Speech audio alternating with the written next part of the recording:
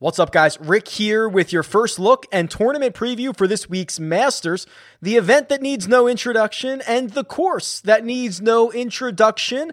We'll get an introduction and we'll just do a quick preview first look for the 85th playing of the Masters. And as you can imagine, a week like this is going to produce plenty of content. There will be DFS previews, betting previews, fades, sleepers, live chats, everything that you can imagine will be happening this week.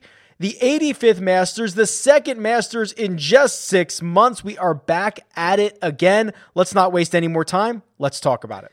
This event dates back to 1934, and of course, it is the only major championship that does not rotate courses, which means we get plenty of great history. There are so many iconic holes and shots because of the sheer magnitude of shots that have been hit at Augusta National over the years. Of course, the iconic green jacket is the prize that everyone is playing for this week, but many people don't realize that's not the actual trophy, right? There is an additional silver trophy that goes to the victor, and what you're going to hear all week long are the beautiful hole names, each hole being named after a tree or a shrub or a flower that it is associated with. For example, number 1, that's tea olive. Number 13, that's azalea. They all have great names, and you're going to hear them all week long. The November Masters, the 2020 version of this event, was won by Dustin Johnson. More on that in a second. It was record-setting. Tiger Woods, of course, won this in 2019, his 5th Masters championship. Patrick Reed was your winner in 2018, while Sergio Garcia was victorious in 2017. Danny Willett was the beneficiary of the Jordan Spieth collapse in 2016, and it was Spieth himself who won it in 2015. 88 golfers in the field, and not only are they playing for that green jacket, not only are they playing for that silver Masters trophy, but they're also playing for $2 million. That's right, $2,070,000 is the first place prize out of a purse of $11.5 million. The 88 golfers, while it's one of the smallest fields that we get in golf, and it is the smallest major field that we get in golf, you can get in with plenty of exemptions. So it's really the top players in the world, and then a lot of different guys that can get in from winning specific events, from always being a Masters champion in the past. That'll get you into this event year over year. And we're back to top 50 and ties for the cut, along with anyone who is going to be within 10 shots of the lead after 36 holes. Remember, in September, they stopped that 10-shot rule because we were playing it in November. We had less daylight, so they really needed to get everybody in, and they couldn't risk a huge cut line. So they did away with the 10-shot rule for the November version of this event. The field, while stacked, does indeed have plenty of question marks. Brooks Koepka underwent a procedure on his knee just a couple of weeks ago, and there have been plenty of rumors flying around. If you are a social media investigator, it certainly appears like Brooks has made his way to Augusta National, and I can't imagine he would do that if he wasn't at least going to try and play, but of course nothing official at this point. Jon Rahm on the record saying that if his wife goes into labor at any point this week, he's gone. He's going to withdraw. He's going to get out of town, and he's going to go see the birth of his first child. So those are some of the larger questions looming around the top players for this week.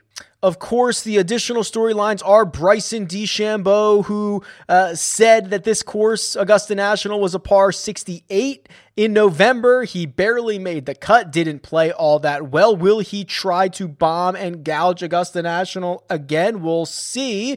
You also have storylines like Jordan Spieth trying to round back into form at the right time and show up at Augusta National when he was just 100 to 1 just a few months ago, now down to one of the shortest odds on the board. And then, of course, Rory McIlroy, who has not been in great form, one Masters victory away from completing the career Grand Slam. The course is Augusta National. It was designed by Alister MacKenzie and Bobby Jones in 1933. It is as splendid as you could possibly imagine. A par 72 that plays about 7,475 yards with bent grass greens. And of course, so many iconic holes. Amen Corner, that's 11, 12, and 13, which is really where the tournament starts on a Sunday, where we've seen so much magic and so much drama over the years. The 16th, that's a par 3, that traditional Sunday pin location that could allow all of those aces to drop, as we have seen in years past. And of course, the 5th hole being lengthened in 2019, playing much more difficult than it ever has. And it's going to look a bit different than it did in November. You know, there was not only rain before the event started in November, but there was a delay on Thursday morning. Remember that, about 3 hours, where this course just played absolutely wet and receptive all week long, and the players took advantage of it. Dustin Johnson goes out and fires 20 under par, a tournament record. Cam Smith became the first player to ever card all 4 rounds in the 60s. The scoring just in general, not even in terms of DJ, was phenomenally low. I don't think we're going to see anything close to that this week. Augusta National, in its more traditional April time slot, expected to play much more firm and much more fast than we saw just 6 months ago. When you look at what skill sets have been correlated to success over the years, well, look no further than the RickRunGood.com course model, where it compares every stat on the PGA Tour for that year, looks at the course and decides what's important. And the 2 that stood out to me were driving distance. That's number 1. In fact, it ranked 2nd amongst all courses on the PGA Tour, meaning that there is only one other course on the regular PGA Tour schedule where driving distance is more important. The leaders heading into this week in driving distance include Bryson DeChambeau, Cameron Champ, Rory McIlroy, Dustin Johnson, and Matthew Wolff. If you look at another key stat, look no further than strokes gained total. It's a very simple one. Who's playing well? You usually have to be playing well leading into Augusta National so that you can potentially contend and win here. So that is the 6th most important stat, which means there are only 5 other courses on the PGA Tour where strokes gained total is more important. And the leaders in that category, Jon Rahm, Xander Schauffele, Dustin Johnson, Matt Fitzpatrick, that could be interesting, and Will Zalatoris, the young phenom, looking to make some noise at the Masters this year.